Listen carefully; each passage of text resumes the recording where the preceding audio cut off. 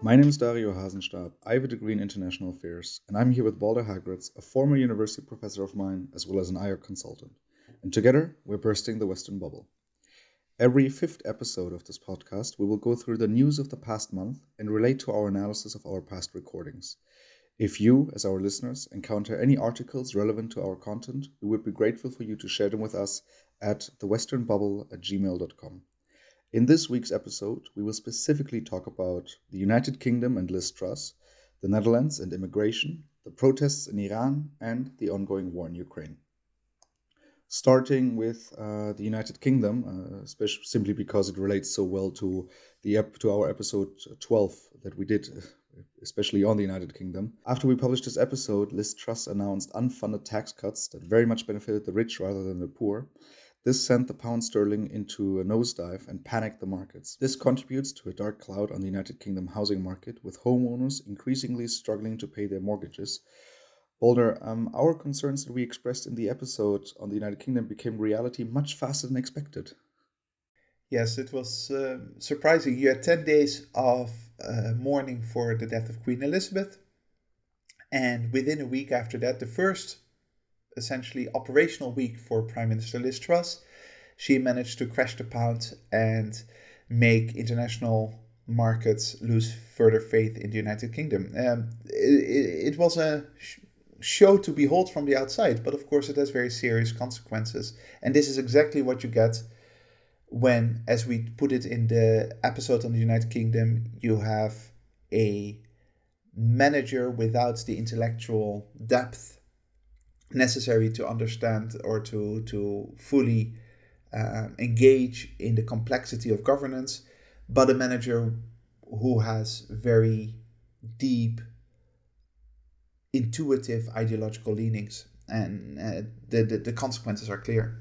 Yeah, I remember when we recorded the episode on the United Kingdom, I felt like after recording we were very harsh with Liz Truss, and I thought, oh, let's give her a chance. I mean, yes, she doesn't strike us as the leader that that you might need in a situation like this, but the fact that, and we were recording this on October 3rd, the fact that she took less than a month to completely basically disappoint any hopes that there could have been into this is astonishing. Well, the thing about Liz Truss is that she's not an unknown quantity, right? It's not as if we started paying attention to her now that she's become prime minister. She was foreign secretary before under Boris Johnson, did a pretty bad job at it. She didn't seem to actually recognize sufficiently the seriousness of her position. She started saying things that she shouldn't be saying as foreign secretary. She didn't go down well with partners during negotiations. And on top of that, she is someone who has been quite consistent in her very boneheaded, if you like, ideological approach to what the UK government should be doing. And she even wrote a book with her current Chancellor of the Exchequer about 10 years ago. I haven't read it, but a book basically laying out a very Thatcherite, dark vision for how she views the United Kingdom. Exactly, and so kind of relating to Thatcher and Reagan, this reminds us of this concept of starving the beast, right? Where, yeah, Yeah, it is. So there are a number of things to take into account here. First of all, let's be clear: Thatcherite or Reaganomics has been thoroughly debunked by now. Yes, you can have a conversation about how high taxes should go or how low taxes should go. If you agree that at least taxes should be at a minimum 1% and at a maximum 100%, then we've got a conversation about where in the middle we find each other. There's a serious conversation to be had. But this idea that automatically cutting taxes is going to be good for the economy because it grows a magical pie that then everyone benefits from, right? The idea is that everyone will eat more pie even if your slice is smaller in relative terms, but you will benefit from a growing economy, has turned out to be complete nonsense and has led to very significant poverty issues within the Western world, within that Western bubble. And then on top of that, you've got people like Liz Truss who actually have a deep cynicism towards government. And that's where Starving the Beast comes in. Namely, the idea that we are going to have unfunded tax cuts, we are going to implement all kinds of measures that are going to put significant pressure on government finances in the medium and long term. So 10 years down the road, at some point, London will not be able to pay its bills anymore, essentially. And that will then force us to shrink the government. That will force us to cut social welfare, to cut expenditure on the NHS, or to privatize the NHS. Do all those kinds of things that maybe now politically are still difficult to accomplish. They will be needed later on because we have set a mechanism in motion that will starve the government from money. And then the only outcome will be a smaller government. This is what they're driving at. And this is exactly the opposite of what Western countries need right now. We have been cutting government engagement with society over the past 30 years, and it's led to very significant problems. And again, this is not coming from someone who is some kind of raving communist or socialist. This is just logical, looking at statistics, looking at where we have been going over the past decades. This has nothing to do with socialist or left-wing ideology. This is just reasonable analysis saying a Western society, a liberal democracy without a relatively strong government is going to fail in the long term, is going to collapse, and you're going to have masses of poor people taking their pitchforks to the rich and throwing them out of their mansions. Exactly, because we discussed this partly in the episode the fall of U.S. foreign policy, where you already see these effects, especially in California, with the homeless crisis, and we have talked about this in the UK episode, where we mentioned that 20% of all British children, I'm not sure whether it was children or Brits in general, are now in poverty. Yeah, of total population. This is according to government statistics, right? This is not some kind of academic somewhere coming up with a weird formula. The government themselves on their website acknowledge that 1 in 5 British people lives in poverty. That is a huge indictment for a country that has been growing its GDP, that has been growing the pie, right? That's the Reaganomics idea, that has been growing the economy further and further for decades now. But clearly it is not working for large segments of the population. Yeah. And so the reaction to this was, first, I think it was the markets that reacted. First, the pound sterling nosedived, as I explained earlier. But people were also really upset. I think that the number was more or less that a low-income family maybe had 20 pounds more at the end of the month, and then an upper-class family a lot more. At the end of the year, 20 pounds. So the announcement was, this is going to benefit everyone. But those on the poorer spectrum would get 20 pounds roughly a year extra. It depends on your personal situation, of course, and there's a lot of variety. But on average, the poorest groups would get 20 pounds a year extra, whereas the richest more than 10,000 pounds a year extra. That is not the kind of tax cut, first of all, that you need in a country where there is already such significant poverty. But secondly, that from an economics perspective, and this would even go 1980s, Reagan economists would agree with this, those tax cuts for the rich don't do much because their marginal spending is not going to go up a lot. So you give them more money, they're going to invest it in further shares. They're not going to spend it on another microwave or on a car. They have enough of that. If you want to make the pie bigger, if you want to grow the economy, you need to make sure that there is higher disposable income in the hands of lower and middle class families. And that's not what these tax cuts did. So it was such an ideologically driven, badly thought out plan that it's not a surprise that one trader said, maybe this has been written by more people, but at least I saw one trader being quoted saying, now the government is paying a moron premium on their interest rate. So they have to pay a little bit more on their debt because we don't believe that they're actually capable, competent people in charge of finances in London. And as a result, international markets will ask the UK government to pay more than they would ask, for example, the German government, simply because they believe that the German government is more competent than the British government. Yeah, so we observed 5 days, well, at least in the United Kingdom, 5 days of outrage. Liz Truss was nowhere to be seen.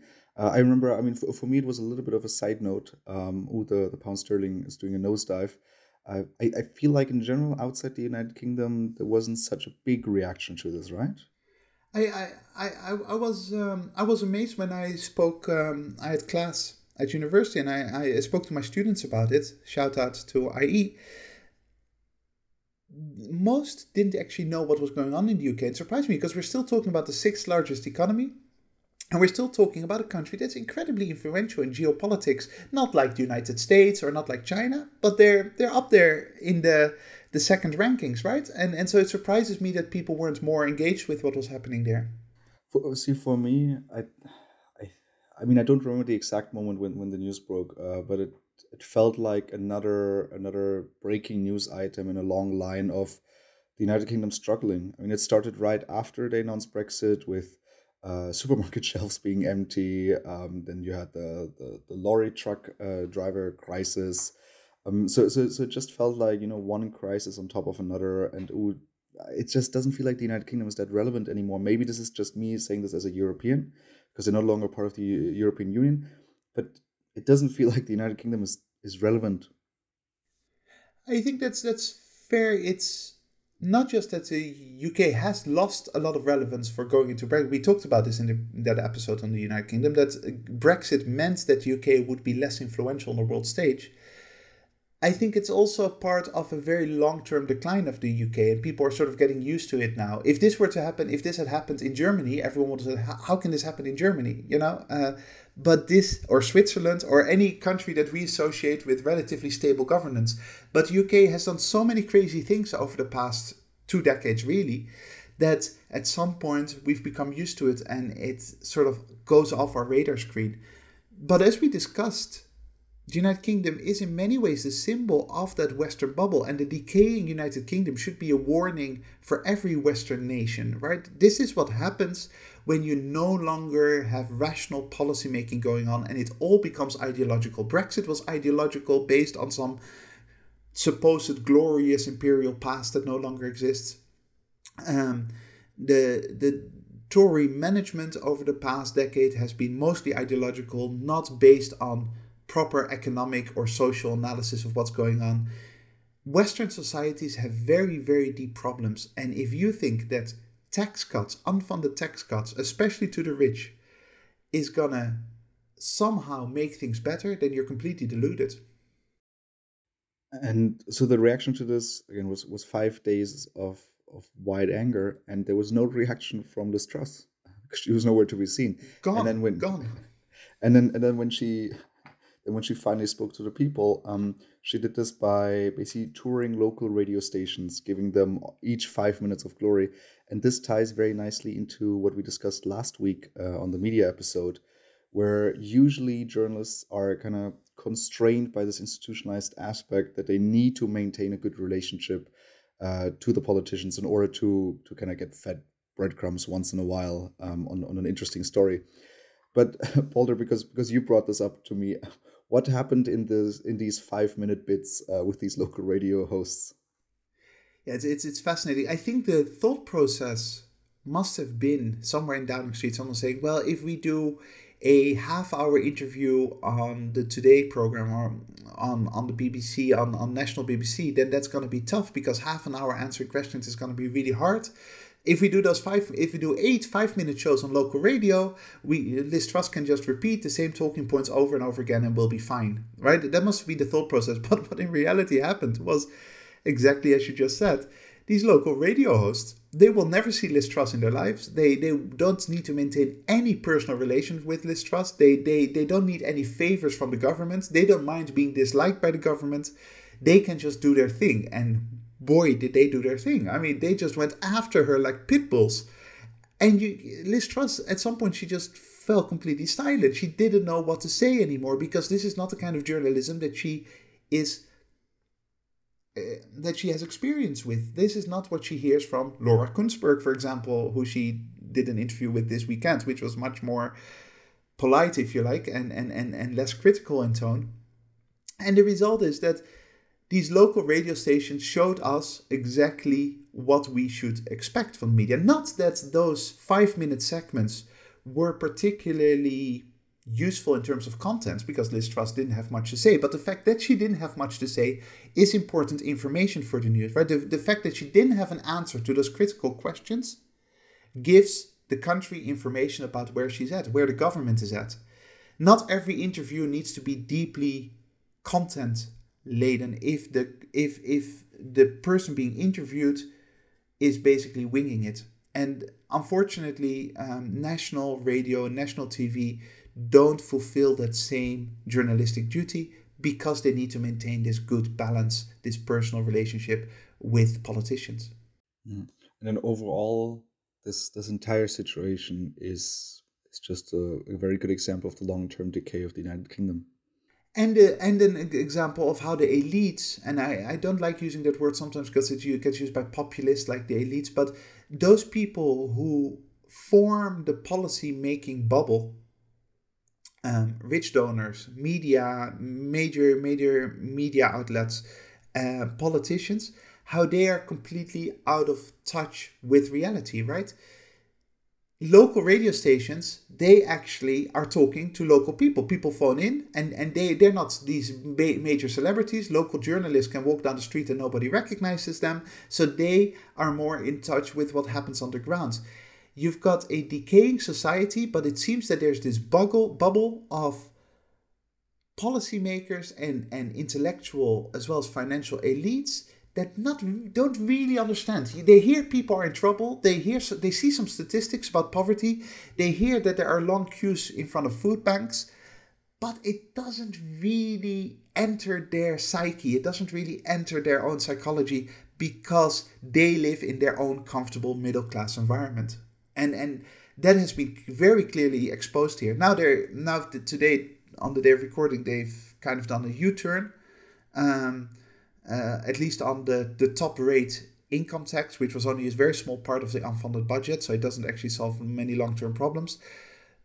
That's a symbolic gesture, but the long-term policy making does not seem to recognize that very, very deep decay that is occurring in our Western societies.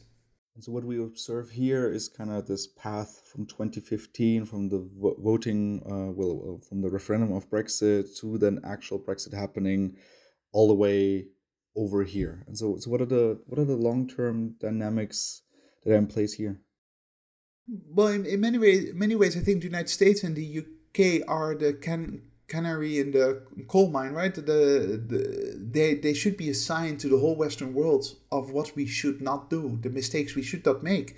And in the UK, it has clearly been accelerated because of Brexit, because they don't have any checks and balances from the outside anymore. At least the European Union, think whatever you like about the EU, but the EU does moderate extreme policy making. The EU creates checks and balances that no longer exist in the UK, and that means that a government like the current government in London can just do whatever they like, however destructive that is to their own population. So a country that still does have European checks and balances is the country where you were born, the Netherlands. And to my shame, I have to admit, I do not regularly keep up with the Netherlands, but you wanted to talk about it this week. Why is that? I'm shocked, Dario, that you don't keep up with the Netherlands. You should. It's much more important than you think. What happened in the Netherlands many things happened in the Netherlands over the past 2 months, but most importantly, the Dutch government proposed a new set of measures to stem immigration. Immigration is a very hot topic at the moment, and it has been a very hot topic for quite a while in the Netherlands. And the plan that the government put forward was to make it much harder to reunite families of refugees or asylum seekers. So you have a parent, a mother or a father who has been accepted as a refugee or an asylum seeker in the Netherlands. Then now it's becoming, according to these measures, much harder for the children to follow that parent. So to reunite the family. Beyond the basic morality of this, there are lots of legal obstacles, which we'll discuss in a moment, I'm sure. But for me, this is just another sign of observing my home country, my parental country, slide into darkness. I haven't lived in the Netherlands for roughly 26 years now. And I lived there for the first 18 years of my life and then went to study in the United Kingdom. And I remember when in the United Kingdom, I was a student walking around. I was quite happy, comfortable talking about the Netherlands as a country that had a pretty good balance about being open to the world, being liberal in terms of not too much government intervention, but still also social in the way that they protected the vulnerable in society, etc., etc. It seemed to me a country that was modern, that had the right approach to things. And over these past 26 years, as an outsider, I'm seeing it year in, year out, sliding into some kind of dark moral place where the approach is becoming hyper conservative towards outsiders, where there is this populist extremist movement against immigrants and against the rest of the world, where the Netherlands is closing itself off and pretending that its problems are caused by those outsiders, whereas in reality, the number of immigrants going into the Netherlands is much lower than in many moments in the 20th century. Immigrants are absolutely not the reason why there are certain problems. For example, there's a housing crisis in Amsterdam that is not because of immigrants, but it's being put onto immigrants, right? And weirdly enough, crazily enough, at the same time that there's this anti-immigration movement in the Netherlands becoming stronger and stronger, there is a huge shortage of workers in the Netherlands, which from a policy perspective seems to contradict itself, right? If you have lots of sectors, industries that desperately require workers, and we're not talking about overly, hugely skilled workers like university degrees or anything like that, just basic workers, the Netherlands needs them. If you see that and at the same time you're closing your borders, something is wrong with you. Something is going horribly badly. See, that's interesting because while I do not necessarily keep up with the Netherlands in the news, I did talk about the Netherlands in class. So I'm currently taking a class on cultural policy. And one of the aspects of cultural policy is education. That's one of the bigger fields where either through sending your own students abroad or receiving a lot of exchange students at home at your universities is becoming like a very big policy field. And the Netherlands is a country that's very strong in that. There's a lot of courses being offered in English, and especially in policy areas, because a lot of my current colleagues have studied in the Netherlands for their bachelor's degree. However, in this class about cultural policy, we recently discussed that the country is actually taking a step back from this. Is instead of welcoming young students in, it's more going back to offering courses in Dutch instead of English because of to be honest, I can't really assess this, but I would say a perceived, or at least a perceived loss of culture, that nobody is speaking Dutch anymore. And I think that this fits into what you described, is that there's a problem being put on outsiders, on newcomers, that maybe isn't the biggest problem. I mean, we've talked about this in the past a lot, where instead of talking about the actual problem, solving the actual problems, you kind of engage in battles that aren't necessarily important as a matter of fact, but more of a personality thing, or a country's personality thing. Absolutely, and it's a huge change with respect to the Netherlands that I grew up in, where in the Netherlands of the 1980s, 1990s, prided itself in not being overly nationalistic, not waving the flag, being open to other. I loved the fact that it was advanced with respect to its English. Now there's sort of this movement back to, oh no, we have to speak more Dutch, like you said, but in the universities. There's this sense that somehow the Netherlands needs to close its doors, which goes very much against its whole DNA, right? We can have, and I'm sure we will in the future, have conversations about the neo-colonial or the colonial past of the Netherlands. But in essence, the Netherlands is a trading nation, and a trading nation means that you're connected to the world. And that kind of sentiment is disappearing and is being replaced by a sense of our world is very scary. The world around us is a danger. Things are going badly with respect to the environment, with respect to economic upheaval and all that. We have to close our gates. We have to protect what we have at all cost.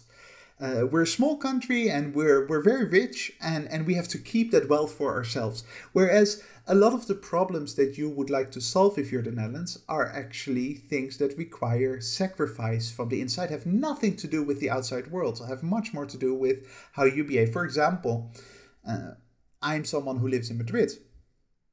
In Madrid, everyone, rich and poor, live in apartments. So even though Spain has a lot of land, much more land available than the Netherlands, people live in much more efficient ways. In the Netherlands, you would then hear, no, no, no, but I want my garden and I want my...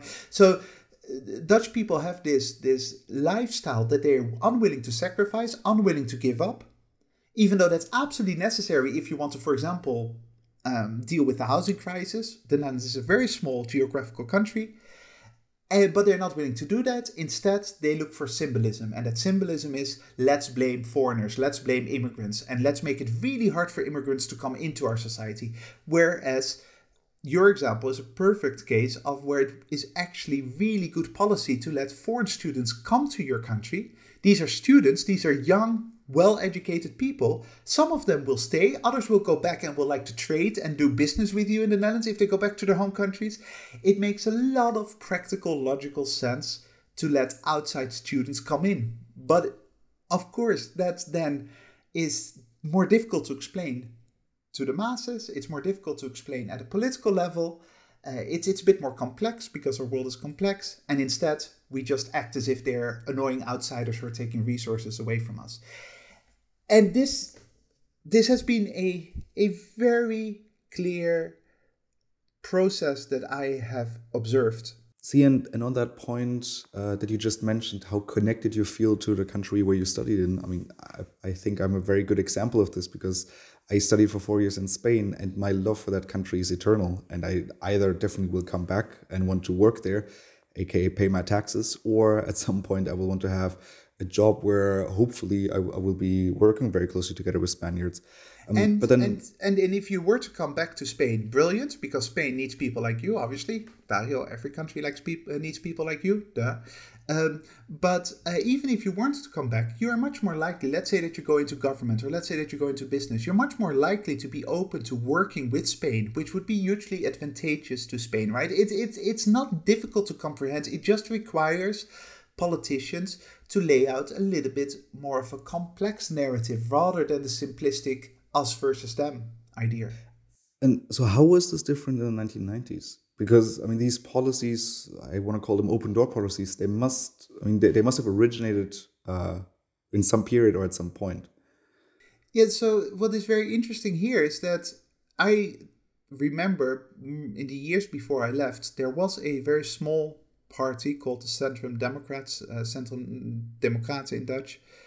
A very small party in the Netherlands that were on the fringe, were the extreme right at that time. At most, if I remember correctly, they got 2 seats in parliament in one election and then they lost them again. 2 seats out of 150, so a tiny fragment of the population voted for them.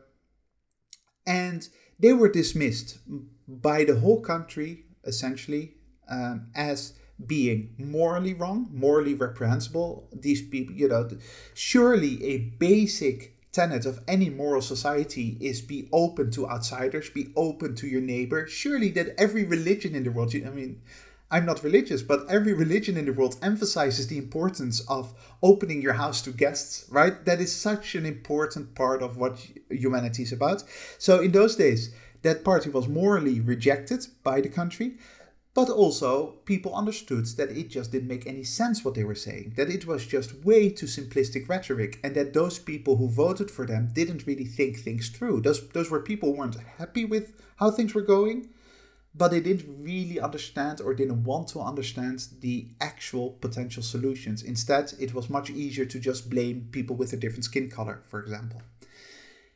Fast forward 10 years later and now to 2022, and that language that was rejected so thoroughly by the Netherlands in the 1990s is now the language of mainstream politicians, not the extreme fringe. I mean, the extreme parties have many more seats in parliament, but even just the mainstream government parties use language that is very reminiscent of the language used by those extremes in the 1990s. So sort of the extreme from 25 years ago has now become mainstream, and that should scare all of us. And follow the Dutch news through mostly teletext and a few Dutch newspapers.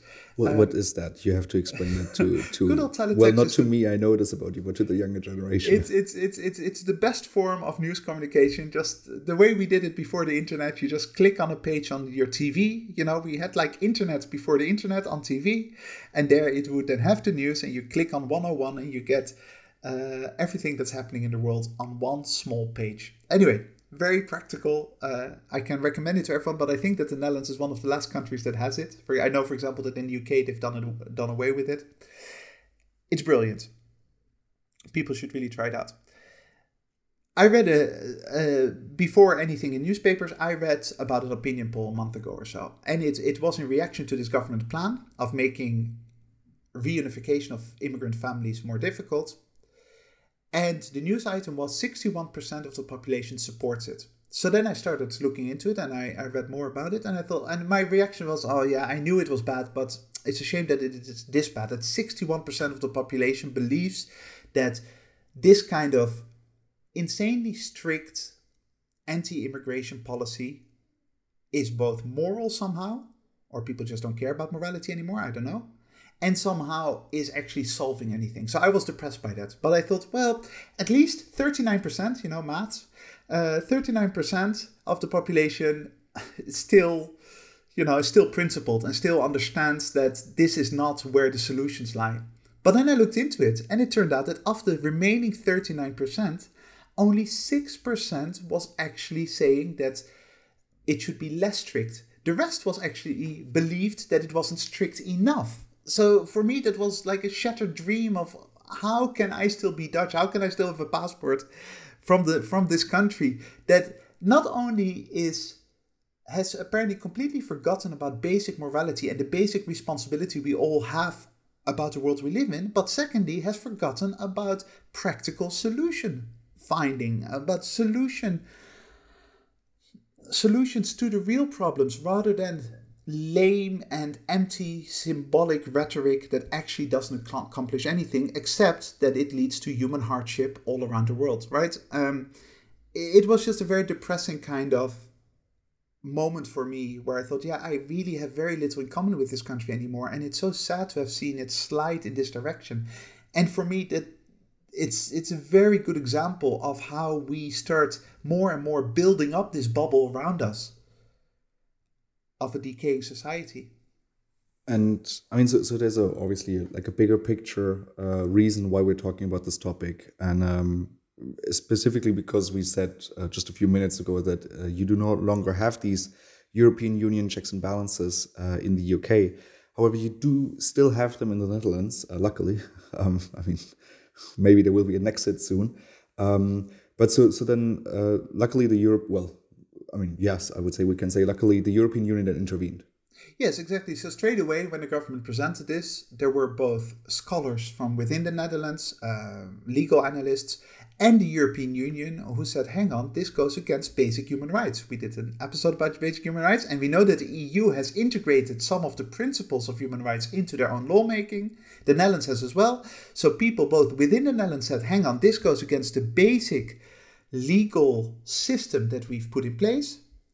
And the European Union said, if you internally don't solve this, then we as the European Union have a problem with this, because this is not how you're allowed to run your country anymore.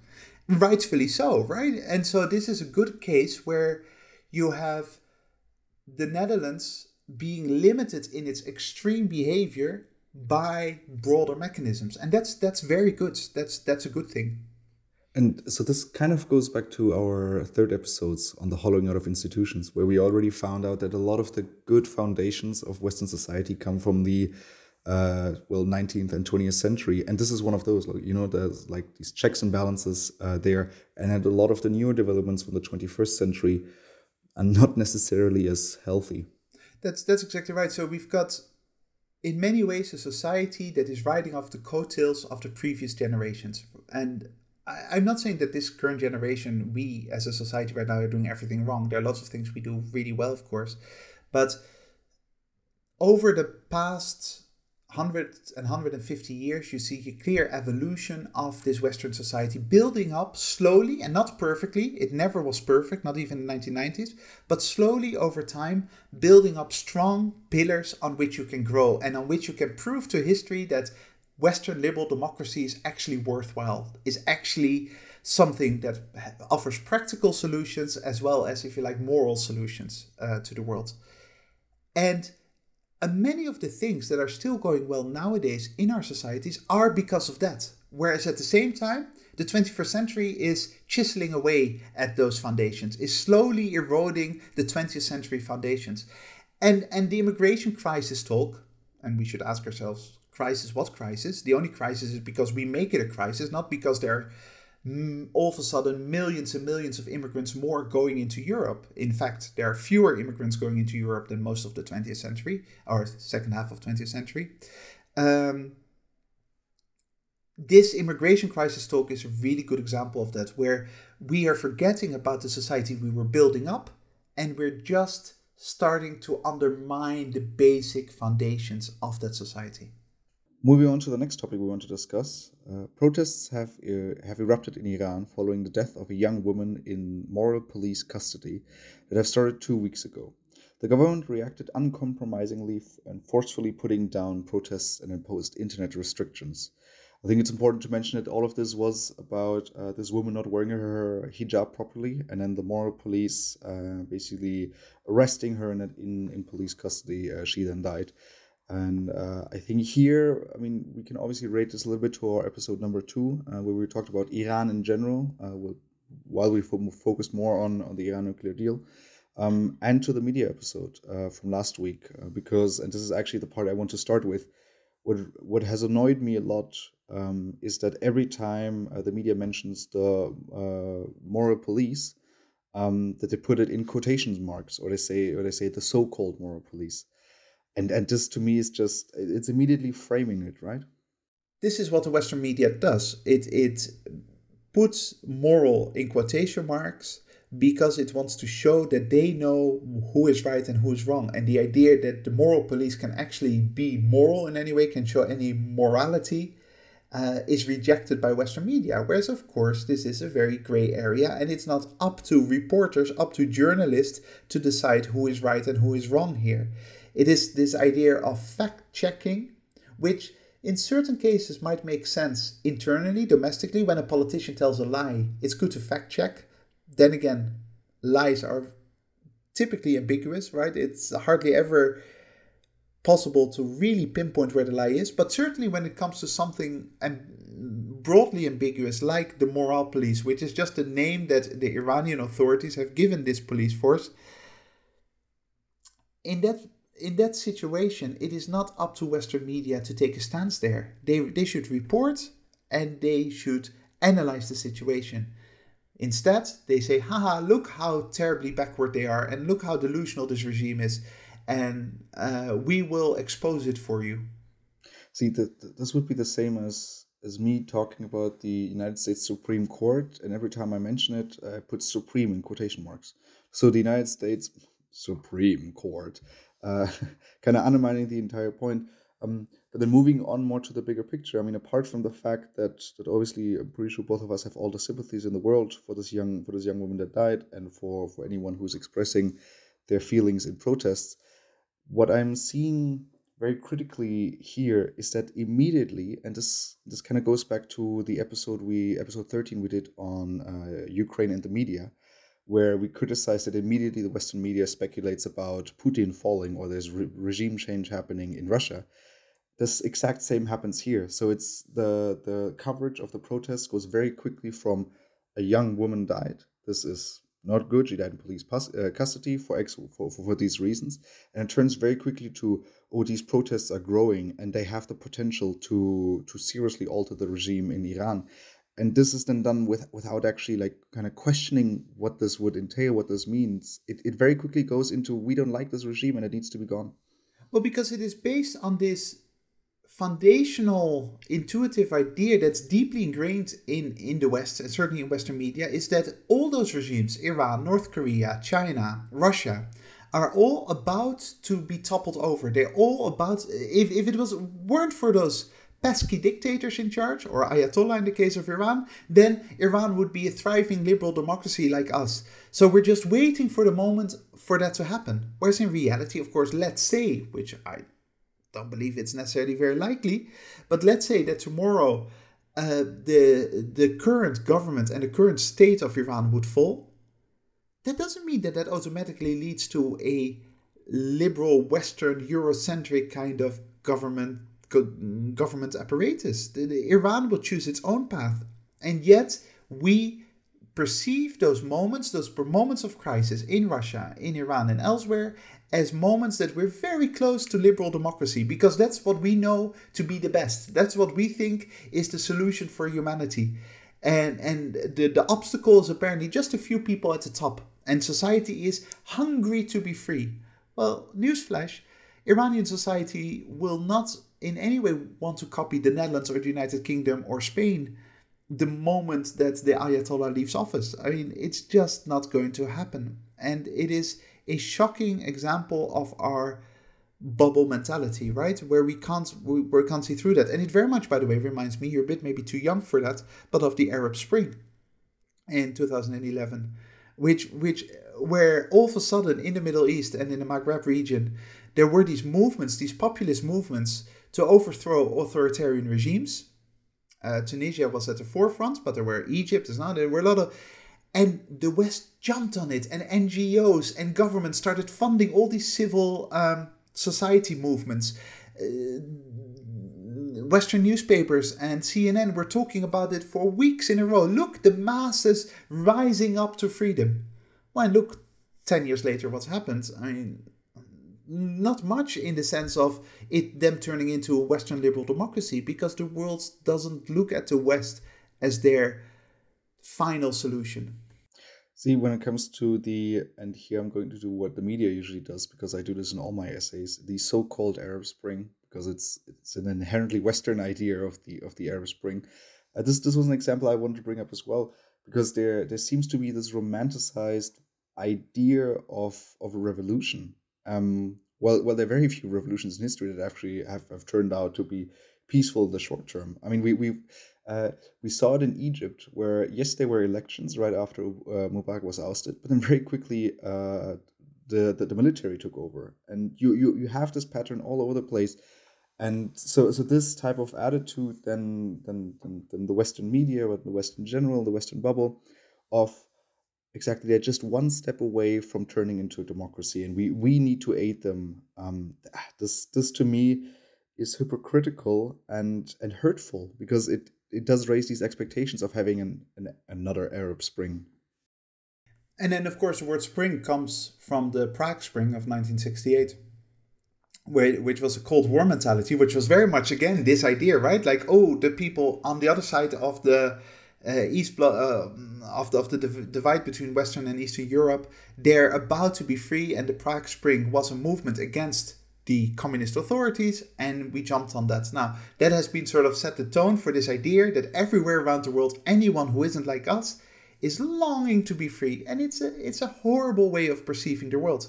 See, yeah, because now I have to go back to Egypt, simply because I mean, throughout my studies, I've looked at the Middle East a lot, and what I always really liked about the elections in Egypt in 2012 is there were free democratic elections. Well, I mean, according to Egyptian standards, and the Muslim Brotherhood, the party that they offered at the elections, they actually won. And this then immediately had a negative reaction in the West, because the Muslim Brotherhood is something that we in the West see as something negative, and something that's too much political Islam, completely ignoring that it had been a grassroots movement in Egypt for over 70 years, simply filling the void left by the government, and then people were simply voting for them that they liked the most. And then, Egypt, yes, you did your democracy right, but you did it wrong because you voted for the wrong result. Like that attitude, and this is what I always want to ask people: what do you expect will happen in Iran after? It's still a predominantly very conservative country, especially religiously. And in any case, it's not a Western country, whether it's conservative or not. It is not it doesn't follow the European path. It doesn't follow the North American path. And that is one of the biggest errors of our Western bubble, to believe that there's one prototype of humanity, I don't know, symbolized by a young, independent, professional woman in her 30s walking around in Sweden, or walking around in Canada. And that is the type of humanity that everyone wants to follow at some point in their historical path. And of course, that is not a realistic interpretation of humanity. It's not how humanity works.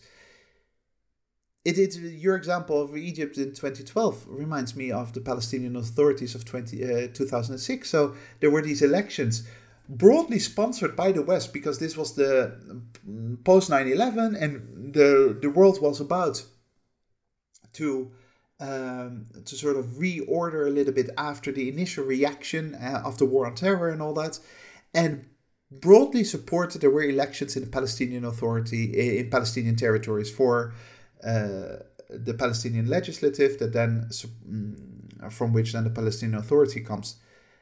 And everyone was extremely happy about, oh, look, finally Palestine is becoming a state, and they can now organize themselves, and they won't be interfered with from the outside, because they can arrange their own political and institutional system.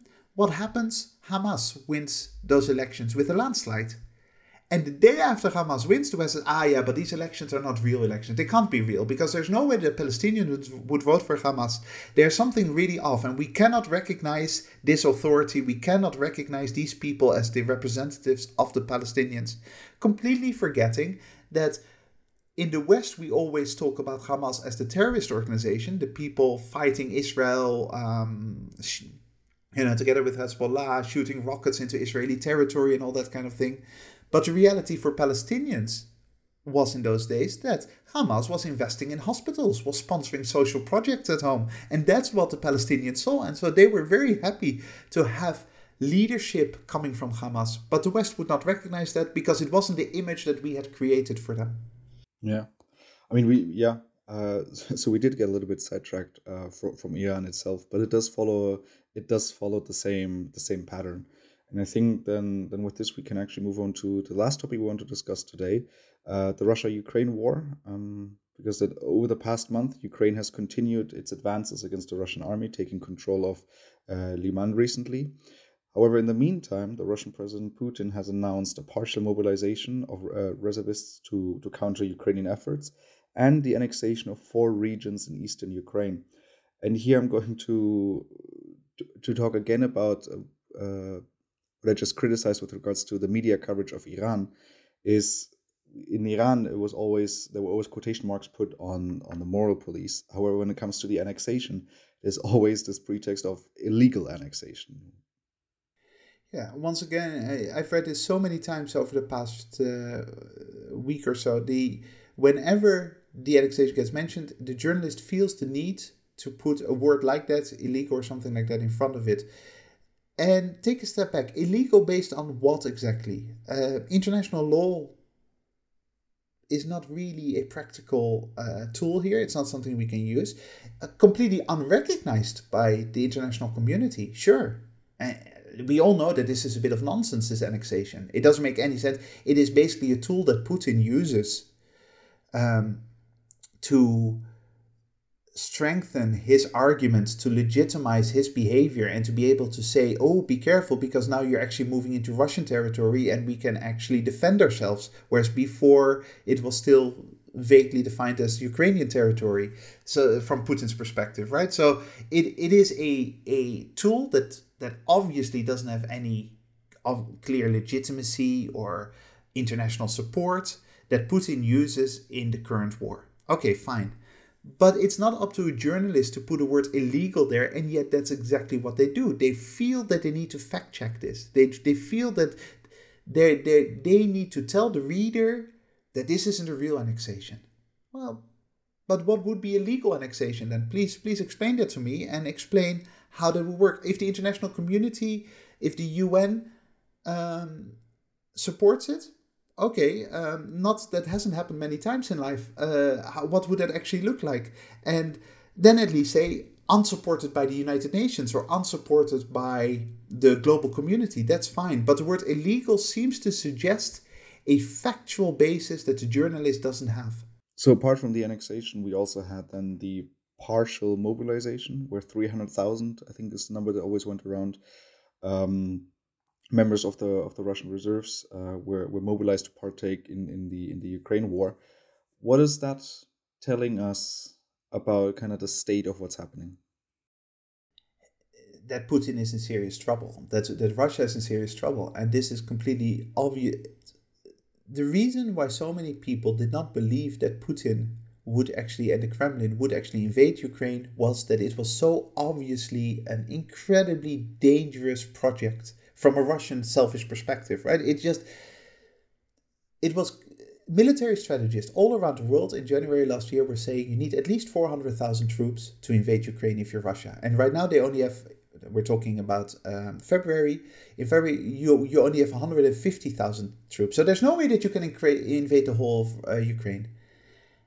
And the moment, the day that Russia did invade with those limited amounts of troops, apparently overconfident of what would happen next, was the moment that you knew that Putin had made a huge mistake, a huge blunder. And this was discussed straight away. I mean, I discussed it in class with my students, and it was completely clear to anyone who was just observing and analyzing the situation is that Putin blundered.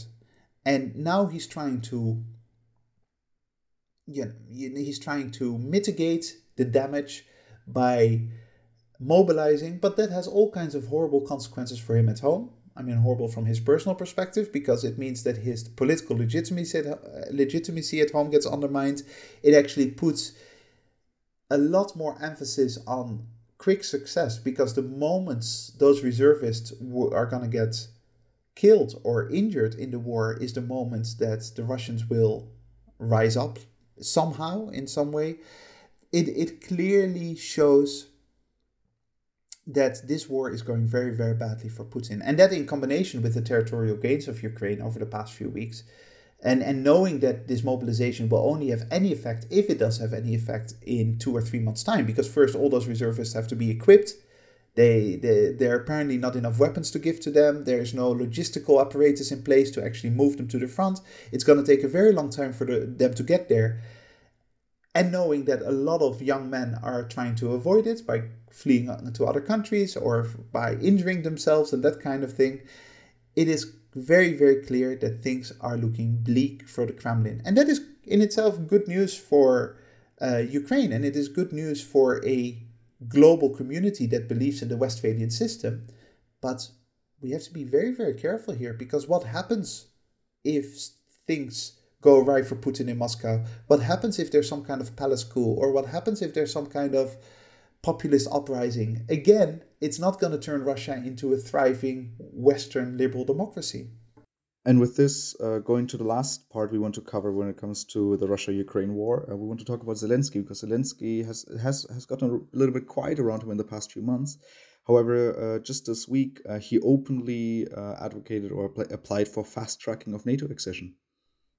Yeah, so what you see then in the Western bubble mentality is that journalists and politicians and the general population in general think, yeah, that's reasonable. Look, Ukraine is winning right now. I mean, the reaction would be very different if Ukraine was losing. But now everyone wants to be on the side of a winner, and it seems that Ukraine is winning, or at least winning in tactical terms. Ukraine obviously is doing very well on the front in making a lot of progress. And so the reaction is, look, Ukraine has shown that they are a strong military force. They can stand up. We have supported them. This has been a good partnership with Western weapons coming into Ukraine, and more important than weapons, by the way, Western intelligence, right? NATO intelligence about where the Russians are and what they're doing. And so it makes sense for Ukraine to integrate into that. Instead, our first reaction should be, why in heaven's name are you right now talking about integration into NATO when there is no way that you could become part of NATO while there is a conflict, open or frozen, but as long as there's a conflict with Russia, you cannot enter NATO because that would lead to World War III. That should be your first reaction. So please don't talk about that right now. Talk about it later down the line. And secondly, it shows our lack of analysis of how we got here in the first place. Look, what the West did and what NATO did was more and more putting Putin, but not just Putin, Russian strategists, Russian policymakers into a corner, building a big fence, NATO fence around Russian sphere of influence. And this goes back to the conversation we had in a previous episode about the difference between provocation and justification. Russia was never justified with respect to their invasion of Ukraine. They shouldn't have done it. It was wrong of them, and they need to be kicked out of Ukraine. But it wasn't unprovoked. NATO absolutely has been provoking the Russians. And the reason why we don't seem to understand that in the West is that we look at it from ourselves and we think we are a peaceful society. We don't want to do anything wrong to anyone. Yeah. We're building all those... We're militarizing the border around the Russian sphere of influence. We're absolutely limiting Russians' geopolitics, while we at the same time have military bases all around the world and start wars whenever we like. But we're peaceful people. We don't want to do the Russians any harm. Of course, Putin has nothing to worry about. It is this weird blindness to our own behavior on the international stage. And it is this expansion of NATO and this aggressive behavior by Western countries that certainly made it more likely for Russia to invade Ukraine. And now we're all of a sudden acting as if, yeah, it's perfectly alright, the idea to continue this process, not learning from our mistakes in the past. Next, I mean, let's assume for a second, it's not going to happen, but let's assume for a second that Ukraine were to enter NATO. What do you think China is going to do? What do you think India is going to do? Are they going to be happy about this? Of course not. They are going to look at this world and say, what is happening here? How can the West get away with these aggressive foreign policy steps over and over again? And this seems like a great moment to end today's recap episode. If you have any questions, comments, or regards, make sure to send us an email to thewesternbubble@gmail.com, and we will try to incorporate them in our following episodes. Thank you very much to the listeners for joining us today. Make sure to join us again next week when we burst the Western Bubble. That is it from my side. Balder, which closing quote did you pick for us today? Very much in line with the Western Bubble, I thought it would be a good idea to read out the 3 maxims that were written on the Temple of Apollo at Delphi. Know thyself, nothing in excess, surety brings ruin.